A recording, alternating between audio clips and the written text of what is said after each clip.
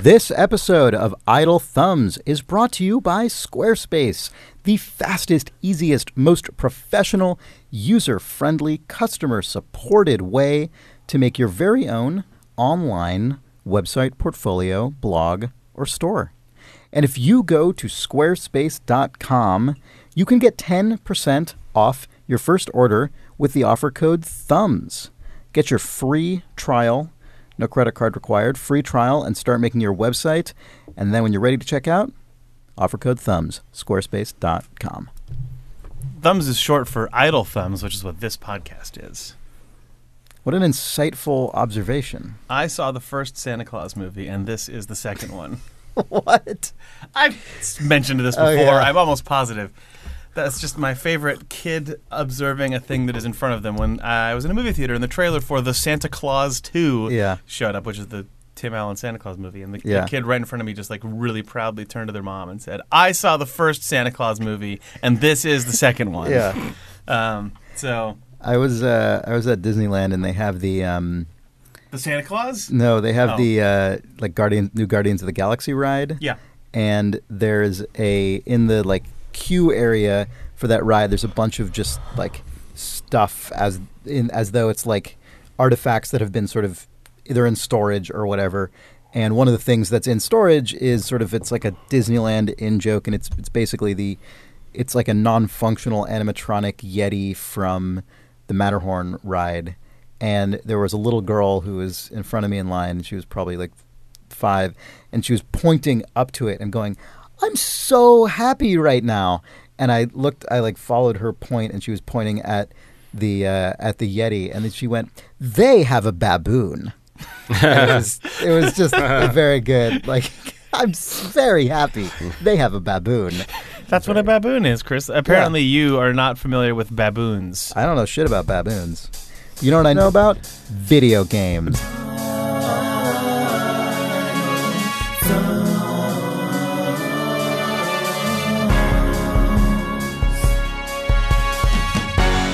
It's October 5th, 2017.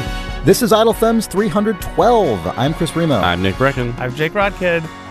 Welcome back. Welcome back. Welcome back to Idle Thumbs Video Game Podcast. The IGVGP. IGVGP? What? IGUP? What? IGVGP. IVGUP. IPVGs. Video Games Podcast. Oh, I was saying something else. It was implied. It was a subtle implication that I watch you urinate. I guess this opening is good. Yeah. Let's talk about... We've reached the... Yeah. We've reached the P. Yeah. Let's talk about computer games. Let's talk about PC games. All right. I've been playing a PC game. That's what the P stands for. Personal. True.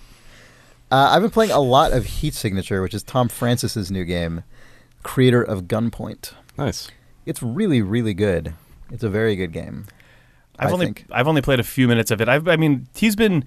He's basically been broadcasting the development of this game since almost instantly after Gunpoint came out. I remember he got excited about It was sort of a throwaway game when he started making it. Yeah, he was excited about Gunpoint was made in GameMaker, and he was like, "Okay, I'm going to move up to Unity. I'm going to make a 3D game about a grappling hook, and it's very it looked like a Gunpoint sequel almost." Yeah. And then off on the side, he's like, "And I'm going to make a thing about a spaceship that leaves a heat trail that alerts other ships to you."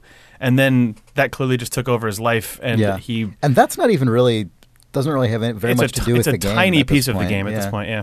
Yeah, this game actually ended up being a sequel to Gunpoint. The premise of the game is that you pilot a little pod around a galaxy, I guess, or sort of a star system or something. I'm not sure what the scale of it's actually supposed to be. Yeah. And this pod can sort of aggressively board other ships without the knowledge of those ships, and then you infiltrate that ship and basically wreak havoc, and you perform missions which have goals such as assassinate a specific character or steal an artifact or hijack the entire ship, which means either killing or incapacitating every person on board so that you have free reign over the ship. And in doing this, you are playing a top-down game that is it is in a lot of ways very similar to Gunpoint, which was a side perspective 2D game. This is a top-down game that almost feels like sort of Hotline Miami or that style of like intense bursts of top-down violence, but with the kind of overlapping systems and cascading side effects of Gunpoint or a Spelunky or something. Yeah, calculated outcomes or calculated actions hoping to achieve an outcome that then inevitably goes wrong. Like, I'm going to try and shoot this guy, then teleport his gun to me, then swap places with this character and throw them out the airlock. Yep. But 3 guys you didn't see in another room notice and fuck up your plan or whatever. Right. And then you're the one in space, etc. It's a video game. Yeah. It's a very video game, but it is very, very good. It's interesting to see someone like Tom Francis, who video game development is definitely a second career for him. He was a video game journalist for a long time at PC Gamer in the UK, and this is essentially his second published game, right? I mean, it was Gunpoint in this. Yeah. Oh, he made that hex-based Imbroglio thing, Morph Blade. He put it out as a free game. That was he called that almost like just a design exercise. Yeah. That's right. I forgot about that. I actually didn't play much of it, so I'm sorry. But this is like his second major release that's commercial. Yeah, major commercial release. Yeah, it's very interesting seeing how much of a design sensibility and sort of design trademark he already has. I mean, obviously his next thing could end up being something totally different, but Heat Signature sort of started out as something quite different, but has ended up incorporating a lot of what made Gunpoint, I think, successful, both commercially and I think just on the design level. He clearly is very interested in these micro moments of interaction with a lot of different systems that can collide and kind of operate in that space, Jake, that you were alluding to, of sort of complex planning and unintended consequences, which is also what a game like Far Cry 2 or something traffics in. But his games do it in 2D in this much more focused, like pixel perfect kind of mode. Yeah, this doubles, like Heat Signature doubles down on that in a way that Gunpoint even doesn't, because the biggest change, other than the fact that Gunpoint was side-scrolling and had gravity, and this is top-down and doesn't have gravity in the way that a platformer does. That's obviously a change, but the biggest change in how it feels is that this game encourages you to freeze time, and you have infinite ability to freeze time for however long you want. So this game is entirely about the precision of your intended actions. Like it makes no bones with letting you make the exact precise choice that you want to make, trusting that it's still not going to be executed perfectly. It's not, Gunpoint or something like Far Cry 2. It's very much, you're doing these actions amidst the noise of everything going on. Like Spelunky. Yeah, or Spelunky. But Heat Signature is like, you know what? You literally can take as long as you want to execute the most perfect version of the move, and I still believe, as the designer of this game, that something is going to go wrong, that you're going to have to improv, that everything, just like the number, because, you shoot a gun, and it has a recharge time that has to exist in real time before you can shoot it again, and it trusts that enough shit is going to happen just in the time it takes any of your available verbs to recharge. Yeah, it's really cool. That ability to be precise. It feels like and that to quickly chain off something you're saying, the recharge, every item you use in the game, whether it's a weapon or anything else like a teleporter or a trap or anything, everything has a cooldown, and some things have very small some things have a cooldown of like 0.3 seconds, which sounds like nothing, but the game encourages you to operate in and it's very good. It's a cool thing in the game, almost this like frame by frame mentality. So you fire off, a shotgun blast and then instantly pause again and go in, and you can't just do that again. You have to wait, maybe half a second or an entire second, and that's a really long time. An entire second of game time, not of game time, right? Exactly. Yeah, which freezes every time you pause. Yeah. And so in that second before your shotgun recharges, you might have already teleported somewhere, like fired off a beam that deactivates a guard's shield, knocked out the guard with a wrench, teleported his gun to you, fired that gun all before your first gun has cooled down. And that is like a big part of what this game feels like to play. Yeah, Super Hot obviously has a little bit of this feeling. Super Hot is the first-person game where time only moves as fast as you're moving, more or less. Like, if you stand still, time moves incredibly slowly. And that game is meant to give you the feeling of being like a Matrix man or a John Wick or something. A Keanu Reeves, basically. And then Transistor by Supergiant, which was the game they released after Bastion, was also about freezing time and executing moves. Those are... I don't know how to describe Gunpoint in a way that differentiates it from those, but Gunpoint is very much more about the precision of your moves and then watching the fallout and reacting to it, as opposed to both Transistor and Superhot feel like you're given an opportunity to plan and to feel cool, but you're still almost always reacting. Double checking, you mean to be referring to Gunpoint and not Heat Signature? No, what did I say? Gunpoint. I said Heat Signature. No, I meant Heat Signature. I'm sorry. Okay, just double checking. Oh, geez, I confused everything because I just buried my own brain inside of that sentence. Video game names. Holy crap! In Heat Signature, it feels like I've felt, even in like the hour I've played of Heat Signature, like I'm planning and executing plans, like micro plans, and then reacting to the fallout. Whereas in Transistor and Superhot both, I feel like I've been imbued with a superpower to help me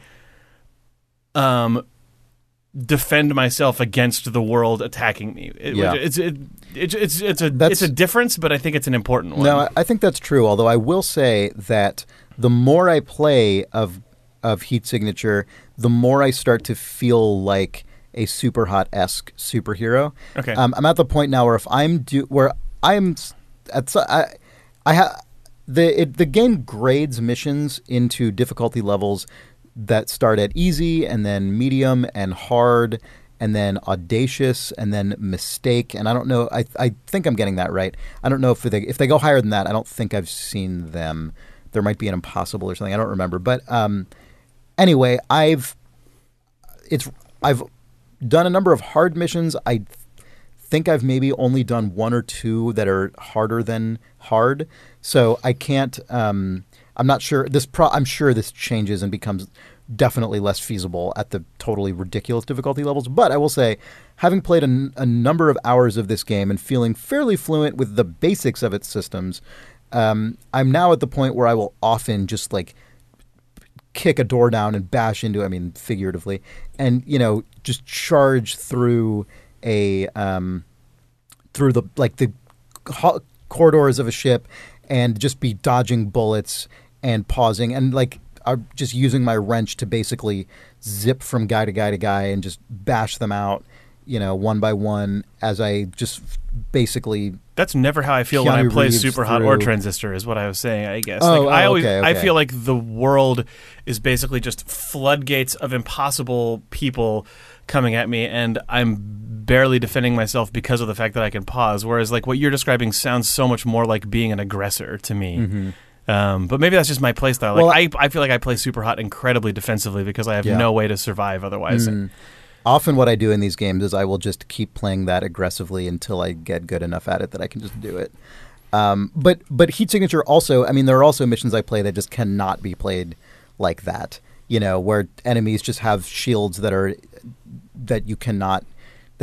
invulnerable. Or you have to get more teleportation or body swapping or whatever. Yeah. But it's got a lot of different sort of modes in it, and it's not literal modes, but a lot of different types of play in it, and it's very good. There was one story that I actually wrote down because I wanted to not forget the specifics of and communicate on this podcast because it was amazing, and it really it sums up the kinds of weird things that can happen in this game that are very good. Hello, Idle Thumbs readers. This is Chris speaking to you from several days after the recording of this episode. And I must warn you that if you are deeply familiar with the mechanics of Heat Signature, you are going to realize that the story you're about to hear has details in it that either don't make sense or that have different implications about the situation that what I implied, or that simply demonstrate me to be forgetful. And that is the case. I got some details wrong, even though I tried to record the details soon after I played. I still fudged some stuff, and I also actually just forgot key details in the moment, such as the ability to teleport items directly to you on a ship. So I'm going to leave the story in because I think it communicates how I felt at the time, and I think that is still a very worthwhile endorsement of Heat Signature, an excellent game. But I also have this mea culpa, which is that in the time since I recorded this, I have probably tripled the amount of time I've actually spent in Heat Signature. I have a much deeper understanding of the game now, and my skill level has gone way up, but I definitely fudged this story a little bit unintentionally, and so you don't need to contact me to tell you all the ways in which the story doesn't quite add up, because I already know all of them, and I apologize to you, but here is that story as I originally told it anyway. Sorry. Enjoy.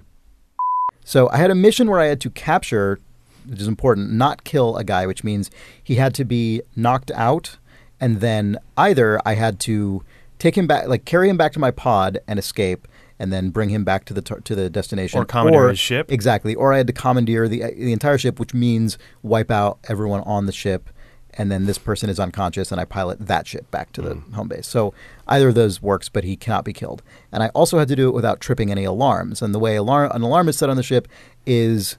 An alarm isn't set right when you're seen. An alarm is set when an enemy has seen you for long enough, it seems like it's about a second or so, that they are like definitively sure that you are an intruder, and then they will... They have like a little sort of Metal Gear exclamation that slowly fills up and then pops when it's time for alarm. Exactly, yeah.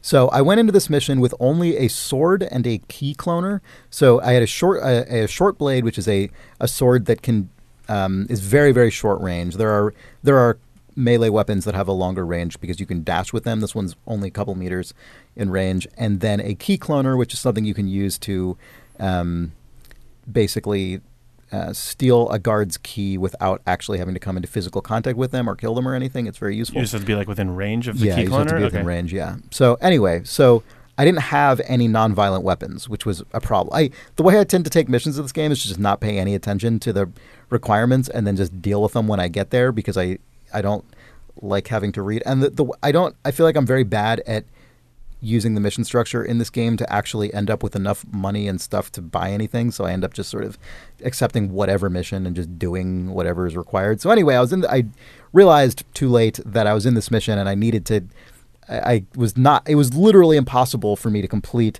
at least with the tools I had at the time I began the mission. So anyway, nonetheless, I started going through and taking out guys and unlocking doors and doing this stuff.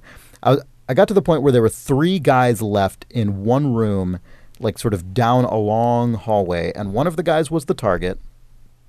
One of the guys was just a regular guard with a gun or something, and the last guy had a wrench. So I was like, okay, great. I can kill the wrench guy, take his wrench, and then I'll be in a position where I can knock out the target and whatever, then I'll just kill the other guy and I'm good. Mm-hmm. So at one point, because they're at the end of a long hallway, it meant that I couldn't just run into the... I didn't feel confident just... the way guards work is they will go on a sort of errand patrol where one of them will leave their spot and go like fiddle with something and then walk back to where they came from. Then a different guard from the same room will go do an errand and come back. But because they're at the end of a long hallway, it meant that I never had a moment where all 3 of them were just standing there like ready for me to sneak up on them and just execute like a crazy whirlwind of death, because one of them was basically always leaving the room and going to do an errand. And because I didn't have a long range weapon, I didn't want to just like run down a hallway at one of them because I didn't have anything. I didn't think I'd be able to get to them before they would do something about it or set off the alarm, which was actually the main problem. So anyway, at one point, the target and the wrench guy were both on an errand, and the target was ahead. So when the target passed, I silently killed the wrench guy, and then so now wrench guy was dead. Target his errand was like right there. So he was already starting to turn around and come back. So I'm like, shit.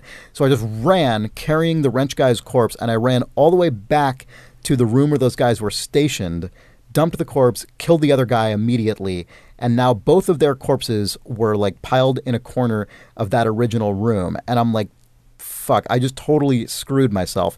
I'm basically cornered in this room because the other guy is going to, the target is going to come back down this long hallway, and I'm not going to be able to get out before he gets there because there's this huge hallway in the way. And because I'm an idiot, I didn't pick up the wrench before I did any of this, so I still don't have a non-violent weapon. So I'm like, what the hell do I do? So I'm like, fuck, okay, I'm just going to make a... And I couldn't let the target see me because he would set off an alarm and I'd fail the mission. So I'm like, I'm just going to make a break for it. I'm going to run as far as I can in the other direction. I'm just going to try and like make it out of this hallway before the target turns the corner and like goes in that hallway himself and sees me. I did not make it. And like as he was about to get to me, I'm like, fuck, what do I do? And I just took the only weapon I had, which was a short sword, and I like sort of threw it, and it bounced off a wall and hit me and knocked me out. So I'm there like bleeding out on the ground, and then he comes around the corner, sees me, I'm unconscious, just picks me up, drags me all the way to an airlock, and throws me out into space. So I'm like, well, fuck, this sucks. So I'm out in space, and I figure, well, I might as well at least like pick myself up in my pod. So even if I fail the mission, like, you know, whatever, mission's fucked, but at least I can like pick myself up, and this character won't die. Yeah, in this game, when you die, you start as a new character. You like pick a new character to start as, and then keep playing in the same kind of persistent universe. So I'm like, whatever, at least I can do that. So I pick myself up, and I'm like, yeah, you know what? Let's just like see what happens. Let's go back to the ship and just see what the deal is. So I have my pod pick up my body floating around in space. You have a certain amount of time before you run out of oxygen in space where your little pod can still grab you. And if you don't make it in time, you just suffocate and die. But if you do make it, you can just keep playing. So I piloted back to the ship, and I realized the target, like no alarm had been triggered, and the target was still like walking through the hallways and had not discovered the corpses. So here's what actually happened. Because the target never personally encountered me as an active threat, he never raised the alarm. And in throwing me out, he had to walk all the way back to the other end of the ship and throw me out of the airlock. So he never walked to the end of the hallway. So he never walked to the end of the hallway. He was walking back to the hallway when I got there, but he still wasn't there. So I'm like, oh shit. So I board the ship again and I fucking book it. I grab the wrench like on the way, and I'm like just hoofing it down that long hallway that the target is walking down, and then literally like 3 steps away from him getting to the corpse room and turning the corner and seeing his dead friends, my wrench slams into his head, he's knocked out, and my mission was complete. It was fucking unreal. Like, all of this was happening in real time as I was like picking my body back up from the vacuum of space and like dashing back to the ship. Like as I was doing that, he was like doop-a-doop-a-doo, like walking down the hallway about to discover his dead friends. And I just made it on there and just legged it and knocked him out, and that was it. It was crazy. I couldn't believe it. Like I've had a bunch of missions that I ended up completing after picking myself back up in space, but this was by far the most like down to the wire, outrageous circumstances where everything like came together in a way that allowed me to salvage it. It was amazing. That's really good. That's cool. Yeah. Are you on like a silence challenge this episode? What? No. Nick was just enjoying your heat signature story. I didn't want to interrupt. Fair enough. You just did a very aggressive head nod. And I thought you were trying to communicate something without saying anything. No. He's trying to communicate his true opinion on heat signature. He loves it. 1 nod. Yeah. Out of 2. Nick nodded at it. That means that he loves it. The most withholding of Idle Thumbs' panel of judges. Yeah. If you just get that. Just get that handshake. Hit that. That solid nod. Yeah. Mm-hmm. It got the Nick nod. Mm-hmm.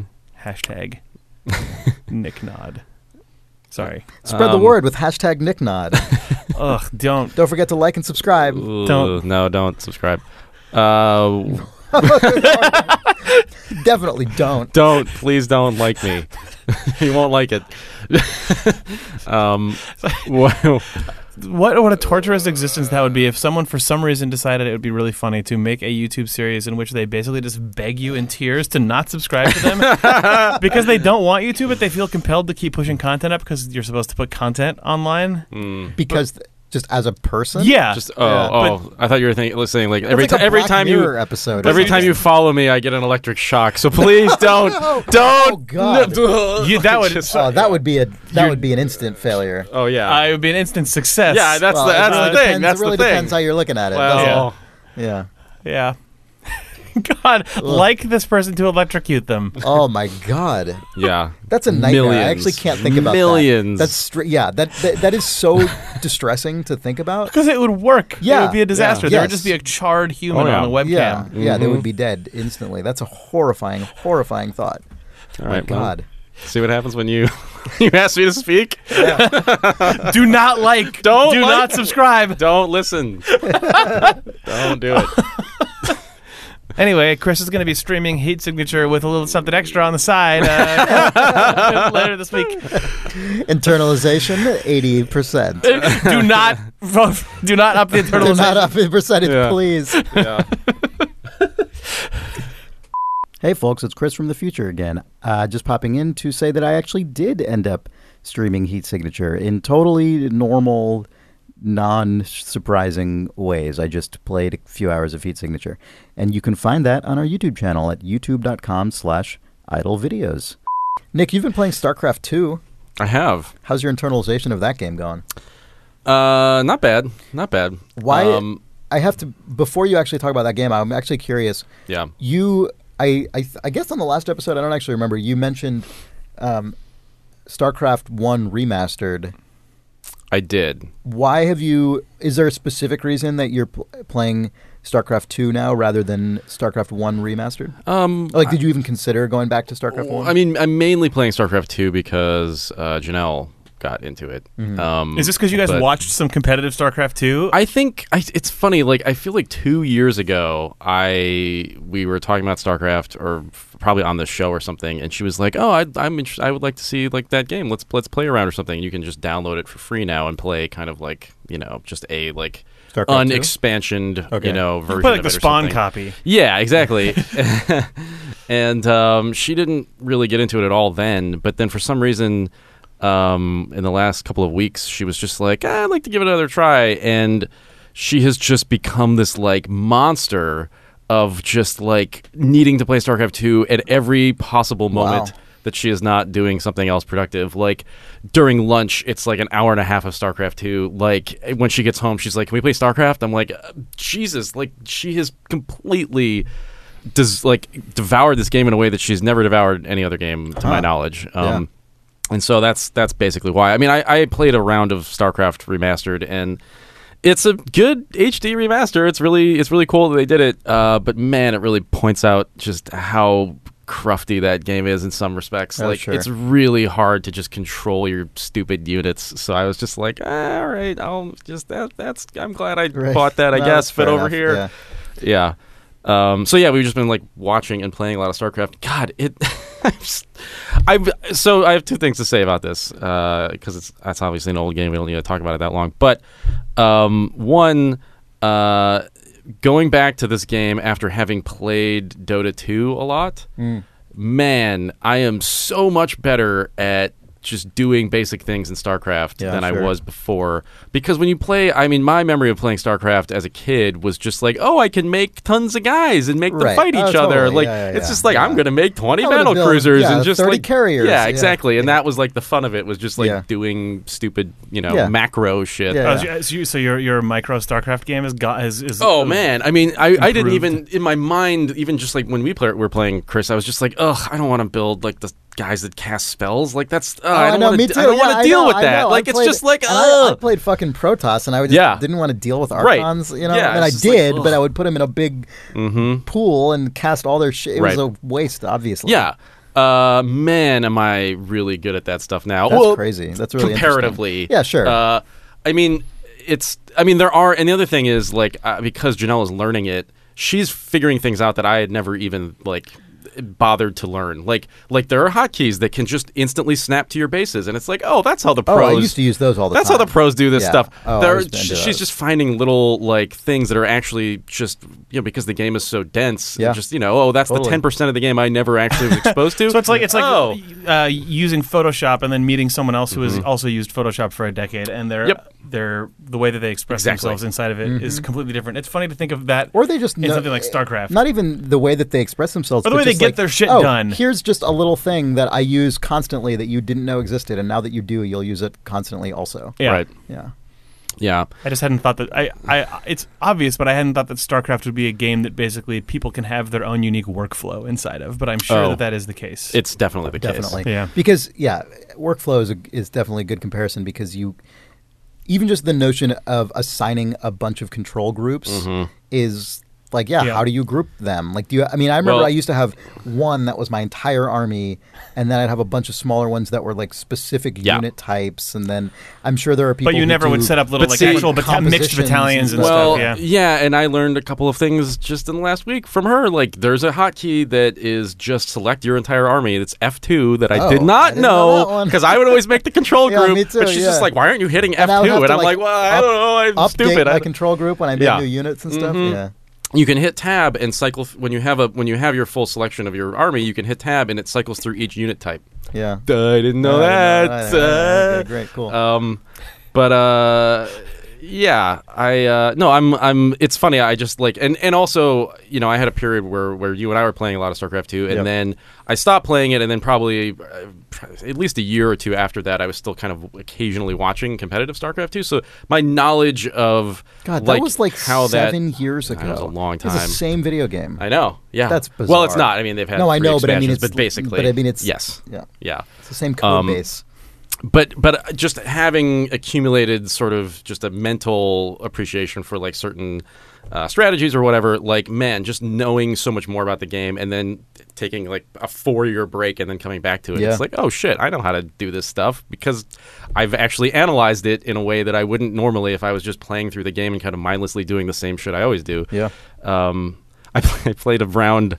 I did my placement matches to figure out like what my one-on-one rating is. You have to play 5 matches, and then it says, okay, you're like a gold-rated person or whatever. Yeah. And I was doing pretty bad, and then the last match I was playing, this guy was clearly really good, and like he had like cool guy handle, like sick StarCraft player handle, and he was like, he said GLHF, which means like, oh shit, this is a guy who plays a lot and I'm gonna get owned. And it was really hard, and I was just like sweating bullets and like doing all this stuff. And by like 9 minutes in, I was like, I think I'm going to beat this guy. And he started chatting to me, and it instantly transported me back like at least 15 years because he was just saying stuff got text chat messages. Yeah. Oh yeah, and he was saying stuff like. He's like, I don't think your counters are very good. And I was like, oh my God. I was like, I was just like, okay. He was like, no, I mean, they could really use some work. And I was like, I'm beating you right now. Your counters aren't very good. I beat him, and then he takes it to like private messages. Oh my God. And he's saying things like, so I clearly you're like really good because you've been playing a lot. And I was like, no, this is my placement matches. I haven't played in like 7 years. And he was like, you're lying. And I was like, I went to my profile and I was like, clearly based on my profile, I literally have not. You can see your match history. And I was like, look at my match history. I've literally not played in like 7 years. He was like, well, you played against the AI in 2013, so And I was like, what are you talking about? Yes, he was just the most frustrated nerd, and I was like, all right, I love this. Back. I'm back into this. I can just. I was feeling sort of. I can't remember why I was thinking. Sorry, real quick. I thought he was going to go down the like, oh, I see you're using the unsophisticated cheese responses. It sounded like the guy was starting to get there and then just got destroyed, and that was the end. Anyway, sorry. I downloaded and played a few rounds of TF2 over the last weekend because I just hadn't played it in a long time. And it's because the concept art, a former Valve concept artist put in his portfolio a bunch of art he had done when they were considering adding female variants of all the TF2 classes. And they were fucking awesome. Yeah. And it like and it made me remember back to how much I used to play TF2 and love it. So I was like, fine, I'll just reinstall it. And it had just been so many years since I'd been in a multiplayer game that was primarily text chat based, because it supports voice, but no one uses it. Right. And just the way that your brain goes, whoop, okay, and just reorients itself to I understand how social interactions are supposed to work when I'm playing a game, but occasionally taking a break to send a text message to someone who is either destroying me or I'm being destroyed by. It's a good mental space to occasionally put your head back in. It's not actually. It's fucking horrible, but But it is the sad you turn into a little 90s computer nerd meme of this is the Unix system, I know this. Of okay, great. So there's it's just you, me, and this stupid text window. Great, let's do this. I mean, that does feel so. I mean, honestly, there is something a lot to be said for that version of communication as opposed to voice chat. Yeah. Where voice chat can just be so poisonous. I can't. Yeah, I really like that about even just recent Blizzard games where the card game Hearthstone. Yeah, I can think of it. Yeah, Hearthstone has 6 pre-assigned phrases you can use, and that's it. And I feel so that's so nice and refreshing. So good, yeah. It's voice chat is cool when it's with your friends because only when it's with your voice is a piece of it's an input output that you're not using to play the rest of the game. Right. But in a sort of anonymous multiplayer games, it's so nice that typing text has a cost. You're actually switching your verb set from gameplay to typing. Yeah. Or in Hearthstone, it's so simple and they limit it, but it's still you're just using the click interface to send some text remarks. You don't get to let that just exist as a channel that is able to sort of be the gross oily film on top of the big water tank that is the main game. It actually is in there as a player verb, and it has a cost. So much better. It is vastly preferred by me, an old person. Right. Yeah, we don't even have to deal with any of the the most horrible shit you have to deal. No. Right? I mean, if you're a woman, or if you're someone of any number of just sort of obvious white male nerd. Yes, it's a disaster. Voice chat is voice chat for co-op with your friends is amazing. Playing totally. PlayerUnknown's Battlegrounds with a few friends, which I finally have started doing, and having voice chat for that, transcendent experience. Totally. Yeah. Except for the first 3 seconds of it when you're in the plane with everyone, and it's spatial voice chat is on, and it's just That almost made me just Alt F4 out of my first game. I know. Yeah, it's got the same because there's so many players, it has the same assy compression that you remember from TeamSpeak Gold Source Counter-Strike or something. You're just for the thinkers of a 4-year-old kid. I'm oh Jesus, just shut the fuck up. Yeah, and then you have people trying to abuse it by blasting their stereo into their shitty microphone. Oh my god. It's all, it's amazing that just hasn't changed. And then one thing real quick. Yeah. The nicest experience in PlayerUnknown's Battlegrounds is when you hear all that stuff and then you press the button to parachute yourself out of the plane and it's silence. That is. And then you kill all of those people one by one. I wish. God, but just the nothingness, but other than the wind and just this huge infinite view of an island. It's the most really peaceful experience. It's amazing.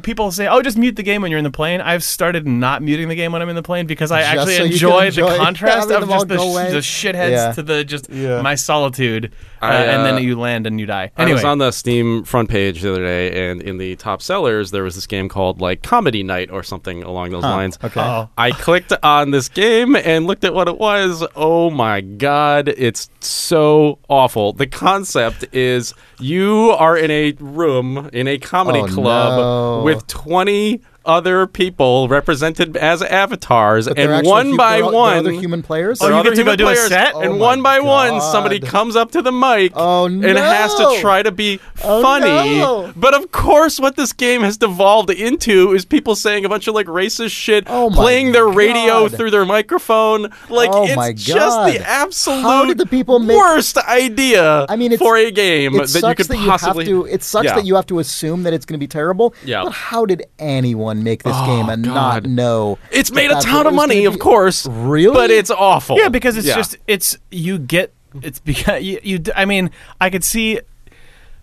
Okay, you and a handful of your friends who play games online, you could see this being a fun, possible chat room experience. That's like the best case experience, but the actual thing is, you're saying I get to pay a little bit of money and then say whatever I want to an audience of people? That's literally what that is. God. Interesting. Yeah, that just means it's going to also continue to like self-reinforce and just push everyone out who isn't. Yeah, that'll spiral down into an insane community. Oh my God, that is awful. Yeah, I can't even imagine. What if it's revealed that is someone's amazing online cultural anthropology experiment? They're going to publish this a is a paper 6 months from now. Yeah, we made a game called Comedy Club and put it on Steam. Let's see what happened. Yeah.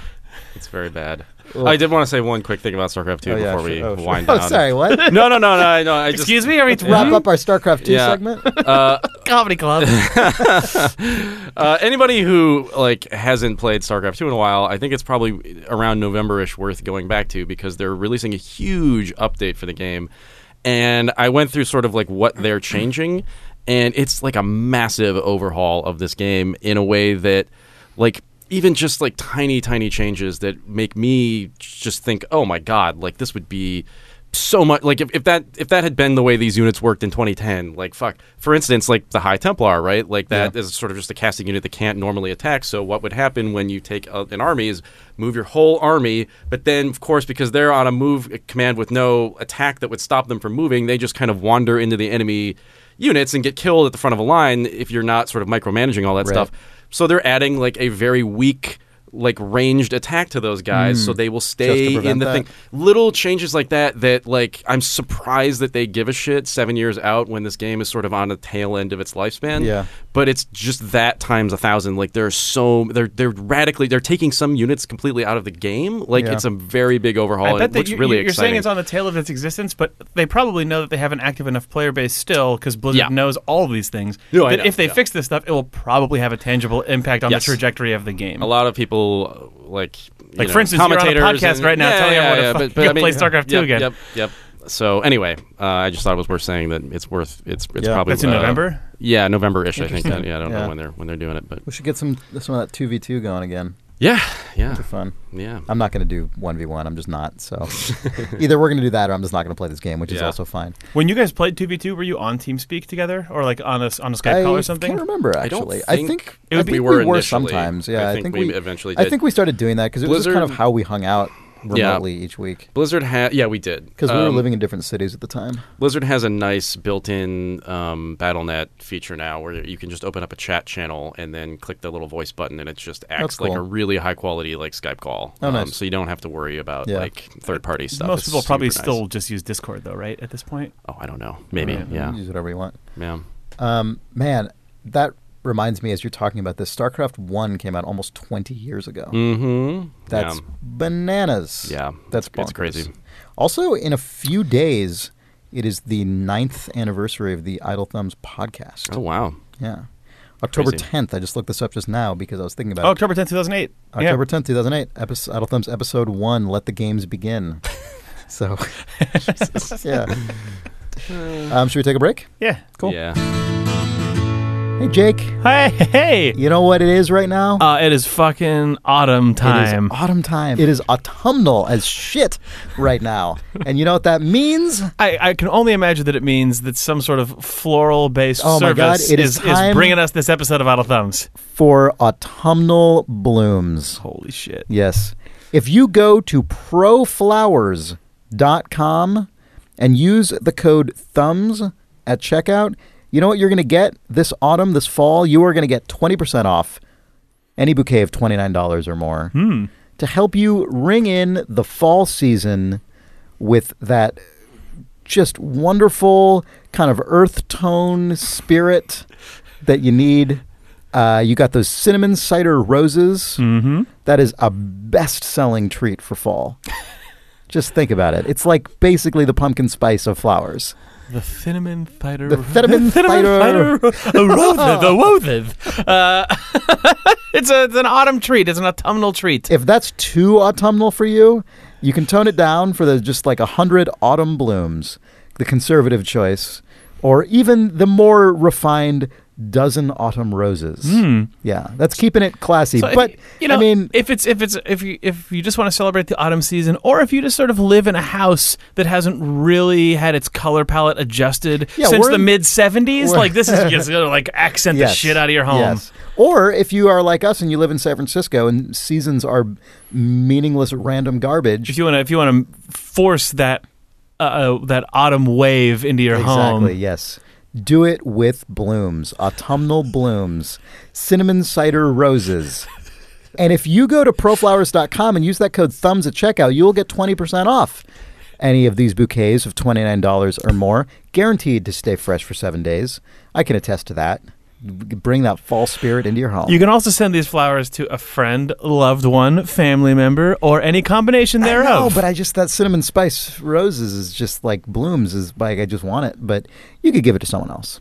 Proflowers.com with the offer code THUMBS. This episode of Idle Thumbs is brought to you by Harry's. Harry's. Yeah, Harry's. Very high quality and affordable shaving equipment sent to your home.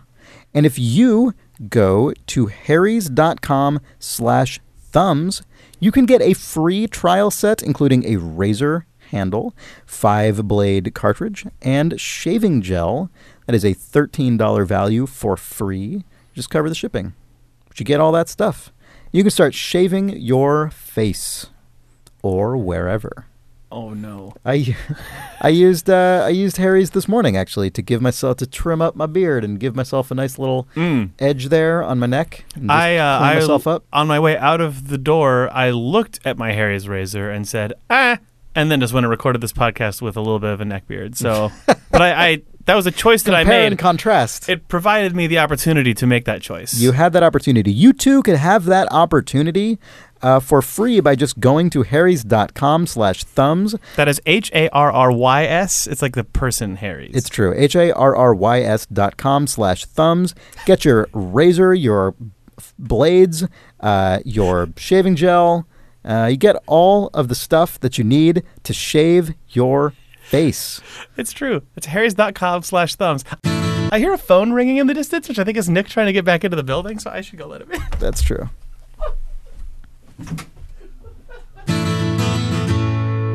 This episode of Idle Thumbs is brought to you by Squarespace. As you well know, Squarespace is the fastest, easiest, most user-friendly, and customer-supported way to make your very own professional website, portfolio, blog, or online store.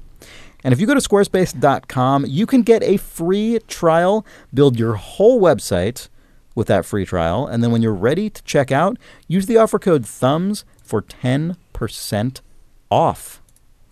Our friends at the indie video game studio The Molasses Flood, who made the game The Flame in the Flood, they just told us that they made their studio website with Squarespace, and it looks great.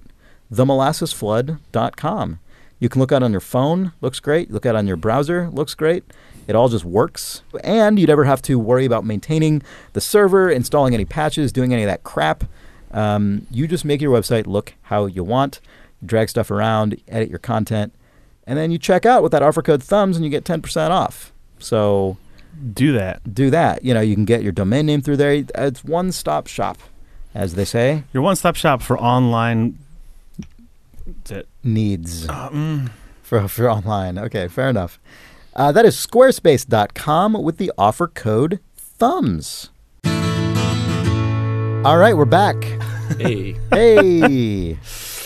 Also talking about Heat Signature, I want to talk very quickly about a thing about the Heat Signature trailer. Oh, yeah. Because that trailer is super good. And I'm not just saying that because it's narrated by Idle Thumb's own Alex Ashby, but it is.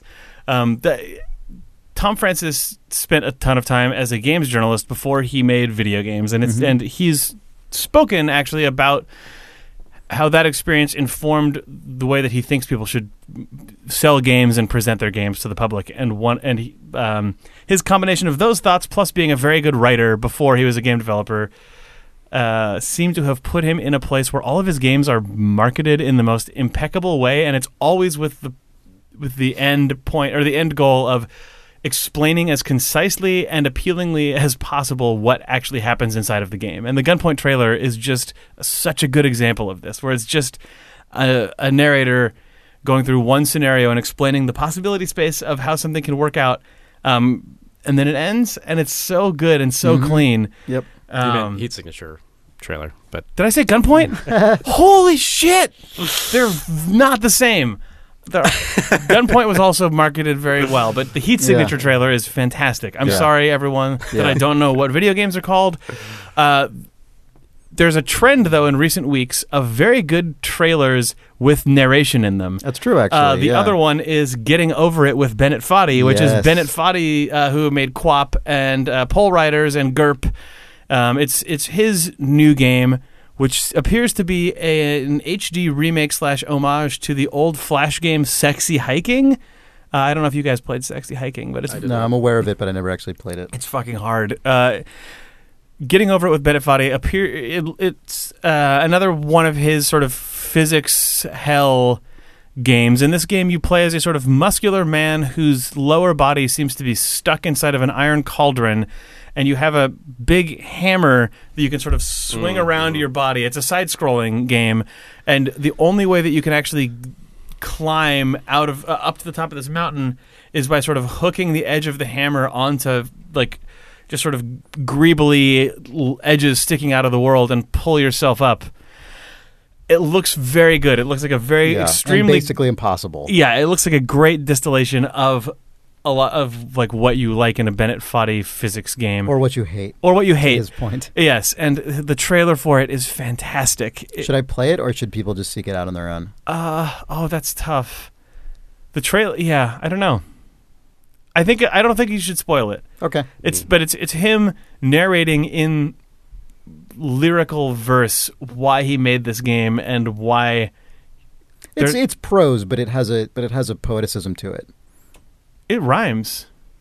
It does? It's not metered, but it rhymes. Yeah. Oh, okay. I guess it's not metered, but it rhymes. I don't know where that lands in prose versus verse because I'm not smart. But it's just a little narration about how his games are only for very certain people, and those people who like the sorts of games that he makes, he aims to hurt them. And it's a very good. It's a great trailer. Yeah. It's a different version of what the Heat Signature trailer is doing, but it has a similar feeling of like by telling you concisely what this game is about. Yeah. You can very easily filter if you're interested or not, and if you are interested, you'll probably be very interested after watching that trailer. It's super good. Yeah, I don't know that I've ever. So Getting Over It with Bennett Foddy, that's a particular case because that game is so personal. It's a one-person game made with that. Essentially, it is a. The game only exists for that purpose, which is one of the things that's so great about Bennett Foddy's games. But the Heat Signature trailer, I've almost never worked on anything that I think would actually support a trailer like that. I think it would be cool to work on a game. I mean, I guess the closest thing for me would be sort of space-based DF9, which it was really only involved in the final version of that game. I was really only involved as a composer. But other than that, I haven't really ever worked on anything that could support a trailer where you straight up say, like, here's the possibility space, and here's what your options are, and here's what you would do. And watching that trailer definitely gives me sort of envy of working on that kind of game that would actually stand up to that sort of just straight up presentation. Anyway. Rockstar Games does trailers like that, but they do them as 5-minute instructional videos. Yeah, it's not. I don't find it very appealing. No, there's a certain audience for whom I think that is very appealing because it's doing the same thing of just a narrator tells you a huge possibility potential inside of this video game, but it's delivered very flatly and weirdly. It's like infomercial-like. Yeah, I find it very strange. I think that it's probably incredibly successful at controlling the talking points and context that people use when discussing their games. Yeah, and that's what they care about. Yeah, that's true. Man, apparently Red Dead Redemption 2, I guess as it's called, is the most expensive. I'm sure this is one of those very sort of depends how you define it claims, but apparently that's like one of the most expensive entertainment products ever made. Yeah, I don't remember the number, but its budget is super high. Over $1 billion. It looks really pretty, and it looks really big. Sure, it'll be good. Yeah. That's bonkers. Anyway, Jake, you played Thimbleweed Park. I did. The most expensive entertainment product ever made. It's the most... Until Red Dead Redemption 2 comes out. Yeah. Thimbleweed Park is definitely a game for which you could not cut a Tom Francis-style trailer. Yeah. We've talked... I don't know how much we've talked about Thimbleweed Park, but Thimbleweed Park is by... It's a pixel art retro style graphic adventure by Ron Gilbert, Gary Winnick, and David Fox, who are the three sort of early creative directors / project leads at LucasArts. They made or led things like Maniac Mansion and the original The Secret of Monkey Island, Zach McCracken and the Alien Mindbenders, and Indiana Jones and the Last Crusade, the adventure game. Like, it's sort of that crew before Tim Schafer and Dave Grossman showed up and did Dave the Tentacle and Full Throttle and the sort of later the stuff. overlap was Monkey Island. The overlap was Monkey Island, on which Ron Gilbert was a project lead and the other guys were co-writers, designers with him. But Thimbleweed Park is... They did it on Kickstarter, and it was, one of those. The, people you love from the early 90s, late 80s are going to bring their game back to you in the style that you remember as a kid, and it's crowdfunded and whatever. It was honestly, for me as a longtime fan of those games, it was one of those things where I sort of I'm proud of you guys for going and doing another one of these games. I hope I wish you well as a fan, and I'm glad to see these guys doing one of those again.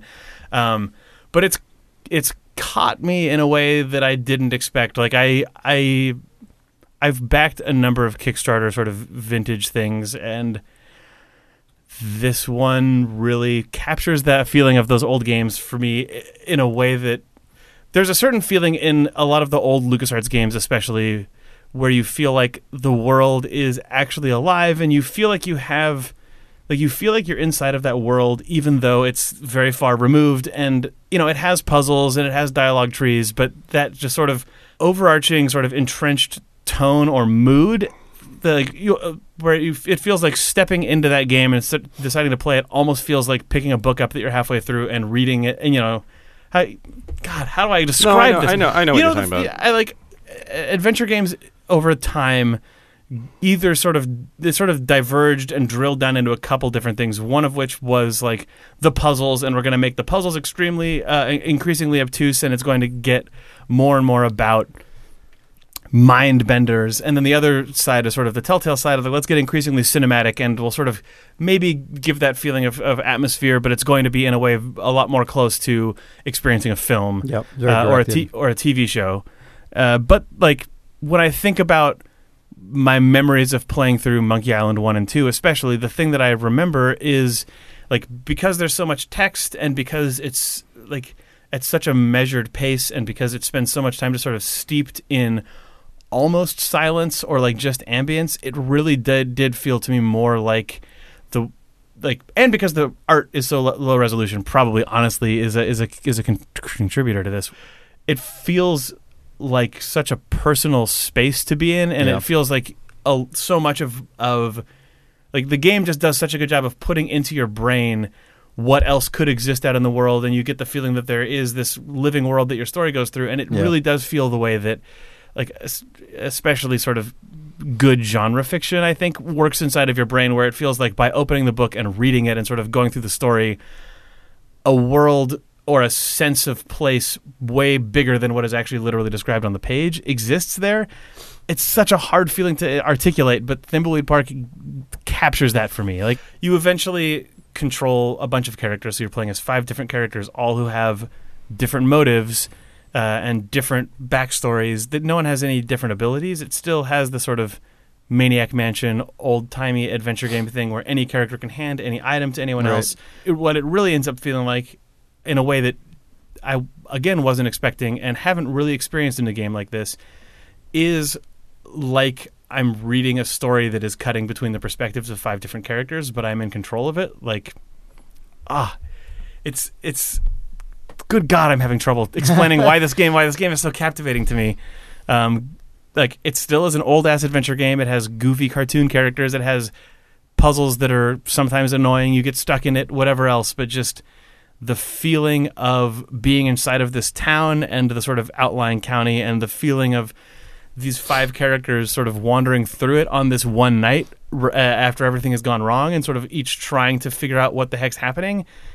And the feeling of just, I'm 6 hours into this game, and I have no idea where the story is going to go next. I have no idea how far into it I am relative to the beginning of it.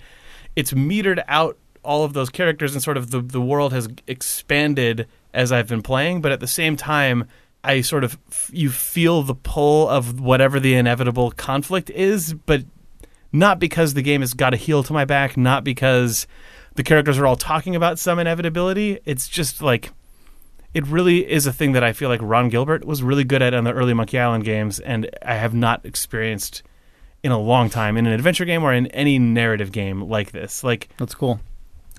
I have been meaning to play this game ever since it came out, and there's no specific reason I haven't. I think I've just sort of constantly been thinking, oh, this game's probably going to take a long time, so I need to like play it when I have a lot of time, but I should just start playing it because I'm never going to have a lot of time. You guys want to do some questions? Yeah. Sure. Robin writes, please talk about the Jurassic Park Tycoon game. It's me, the online equivalent of the person who emails, then IMs, then comes over to your desk and is generally the worst, but I really need you guys to discuss this. I tweeted at Chris and Idle Thumbs, and I require Nick's response to this in my life. Is Nick consulting on this game? He should, if not. Thanks, Robin/Twist. Sorry, let's get something out of the way right off the bat here. Robin refers to it as the Jurassic Park Tycoon game. It is the Jurassic World Tycoon game. So, like, let's just very important immediately drop very important some expectations a little bit. Yeah. What if that had said Jurassic Park Builder and it was 100% the aesthetic of like early 90s Jurassic Park? Then what would you do with yourself? I don't know. You would already be waiting outside of a Best Buy. Yeah, I guess I'm hoping for a mod that will just do that. There's gonna be a season pass DLC that is the flashback one. That's the original park. I mean, it's made by the Planet Coaster people, and so it will be well made. Really cool. Yeah. And customizable, presumably. Yeah. You know? Otherwise, so that's the point. There's literally that part is exciting to me. But the aesthetic of Jurassic World is so dumpy compared to Jurassic Park. Just seeing those stupid little sphere vehicles running around is just like, oh, god damn it. Also, even just like, this is being a real asshole, but the thing that stuck out the most to me in that trailer, and I am just huge Kit Kat guy right now, but like, fuck. The T-Rex catches up to this enormous, like, 20-ton dinosaur, grabs it by the neck, and then just, like, body slams it. Like, that is, like, Jurassic World physics, whereas Jurassic Park physics are very different and respectful of, like, actual, like, paleontology and weight. And that is the thing that I'm most skeptical of, but I'm excited regardless. I like the developers, so. Yeah. It has been such a bittersweet thing to sort of wrap my head around of like, wow, Same. Planet Coaster crew making a Jurassic Park universe theme park builder, but it's Jurassic World. Like, what? Oh, okay. I mean, ironically, like, if this game had been made before Jurassic World was a film, it would still be called Jurassic World. You know what I mean? Like, it's this weird thing where it just feels like, because that's just what you'd call it? Yeah, and it's just like, if you just, like... You've got to hope that there's enough, like, fanboy crap going on inside of the team that basically... At Frontier. Jurassic Park in its entirety will exist as a subset of the buildings and structures and dinosaurs that you're allowed to put in. Like, that's hopefully the version it's just of it like, I could imagine. You want, I want to be able to put the little rolly sphere thing, fine, that could be in the game, but I also want to put the Range Rover with the glass top and the CD-ROM in it. Hopefully it functions the same way that a Roller Coaster Tycoon game does, like Planet Coaster, where you have to research all of those, like, oh my god, if it starts... And then you just it just starts with the original. That would be an amazing campaign, actually, if it starts with you just get your research... Actually, it would start with Jurassic Park 2 era garbage, because you got to, like, grow the dinosaurs. That's what I'm saying. If you start with all you get is a jungle island and a research facility, then you're and BD Wong. Then you're all you get is one BD Wong unit, and like the little robot arm that turns the eggs, and you research dinosaurs until they are in pens. Then it's like, okay, funding has approved the construction of the tour. Yes. And then you can place the roads. Yeah. And then you slowly build up to Jurassic World. Yeah. Or just stop. Or stop. That's the thing. Maybe that would be amazing. You know. God, the most amazing thing would be if that campaign was structured so that Chaos Theory was definitely in effect, and at a certain point it is functionally unsustainable, crashes into the ground, and then you have to wait 20 years for nostalgia to build up for you to get approved funding for your second park. Yes. Yeah. That I would like that version very much. I mean, I think it's safe to say we're all going to try this game. Oh yeah, certainly. Actually, I went back to Planet Coaster in the last couple of weeks cool. because they just released a Halloween pack or whatever nice. with like sort of dark rides and Oh, cool. Okay, let's check that out. Mm-hmm. Michael Sowen writes, thinking about a game as a collection of systems, is it the game's responsibility to make the player engage with the systems in interesting and meaningful ways, or should the player take it upon themselves to interact with these systems? The game Heat Signature is a good example of this, as it offers a lot of interesting ways to complete a level, but at least in the first few hours I played, it has not challenged me to use anything but the most basic tools, so I'm not finding the game interesting. Is that the game's fault or my failing? This is a really difficult question, I think. I very much remember playing the original BioShock, which is a game I loved BioShock from the first moment of it. I mean, the first moment of it is fucking amazing. That intro is incredible. But I think I spent the first entire half of the game basically just using like my shotgun and like the supercharged wrench. Oh, that's what I did. I had a sick wrench and a shotgun. I know that's a really common thing. Yeah. I think I just did like you lightning and gun shotgun plus everyone. lightning. Yeah. And about halfway through, I started. You lightning. I just lightning decided. shot? Yeah, I just decided like, oh, I should be using more of this other stuff. So I just started doing a lot more of the things the game offers, and it got way more fun. I mean, I had been enjoying myself thanks to just the atmosphere and everything going on in the game. But then the actual game part got fun as well. And, the game didn't really assert the need for those things early on, so I just didn't do them. And Heat Signature, I think, is a good example here because especially on the easier missions, you definitely don't need to use... Like the techniques you learn in the tutorial can apply for a very long time if you let them, of just run up, like melee dash someone, steal their gun, shoot the other guy. Yeah. You can just, that cycle can continue for a long time, sure. it seems like. And because the mission structure lets you just keep picking easy or medium missions if you want to, I mean, conceivably you could just do that forever. It might take you longer because you're earning, fewer rewards for doing the easier missions, but like wouldn't require it. I do think it is kind of incumbent on the game. Well, here it depends.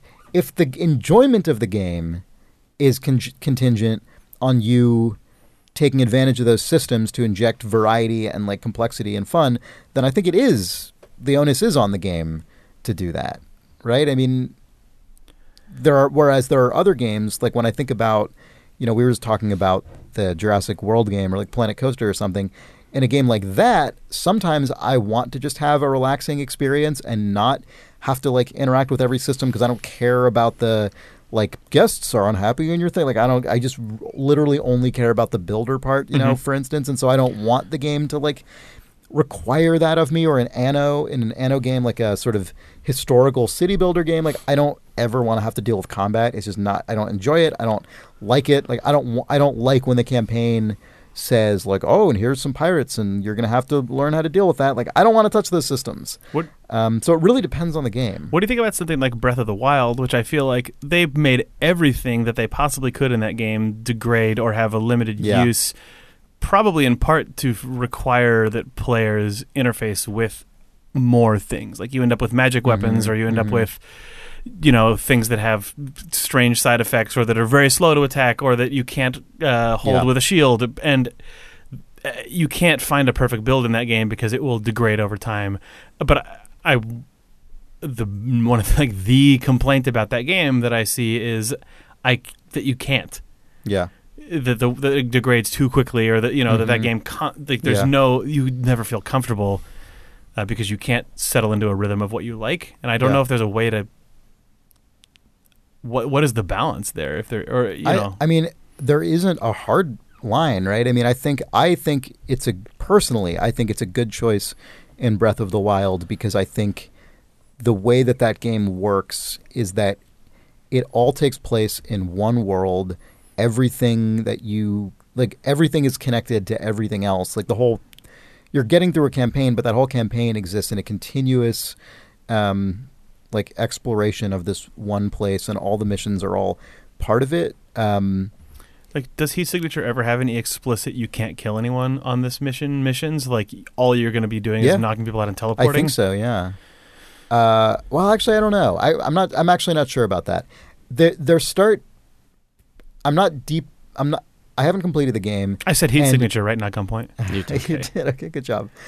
There are increasing modifiers that are added to missions with different stipulations like that, and if those exist, I probably just deliberately haven't done them yet because those tend to be marked as like very difficult missions. But there are things like that. There are definitely things like that in Heat Signature, and I think stuff like that is really cool. Like I used to not do missions. I used to steer clear of missions where, guards and bosses had the sort of invulnerability shield, and now I don't steer clear of them because I feel more confident and I like the game pushing me to use more of its systems. Yeah, I'm sure that the missions, the more you get into missions like that, the more you have to mix it up because you can't just bash everyone to death. Yeah. Huh. So, I mean, I think it really depends what the game is about to begin with. This is totally subjective, and obviously, like, the designer of the Anno games or Planet Coasters would disagree with me about this, but, like, I don't think Anno is about combat, personally. Like, I just, as someone who's played many, many, many, many, many hours of those games, like, I don't think it's good at it, and I don't think it's what the game feels like it's about. So to me, the assertion of those systems feels extraneous, right? But that's just my opinion. Like, I'm sure there are other players of those games who would disagree, and the designers may also disagree. So I don't know. It's like you can't make the perfect call on that, right? Yeah. You have any opinion about that, Nick? No. All right. Well, on that's our episode of Idle Thumbs. Thank you for listening. We'll be back next month with another one of these.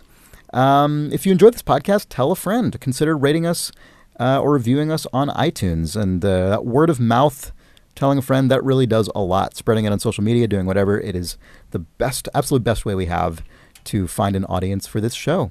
Our website is idlethumbspodcast.com, and there you can find links to all the different sort of where to subscribe to the show, links to what we talked about, all of that, everything else you need. You can send us questions to questions@idlethumbs.net. We will do our best to answer them. For Idle Thumbs, I'm Chris Remo. I'm Nick Brecken. I'm Jake Rodkin. Bye. Goodbye. Goodbye.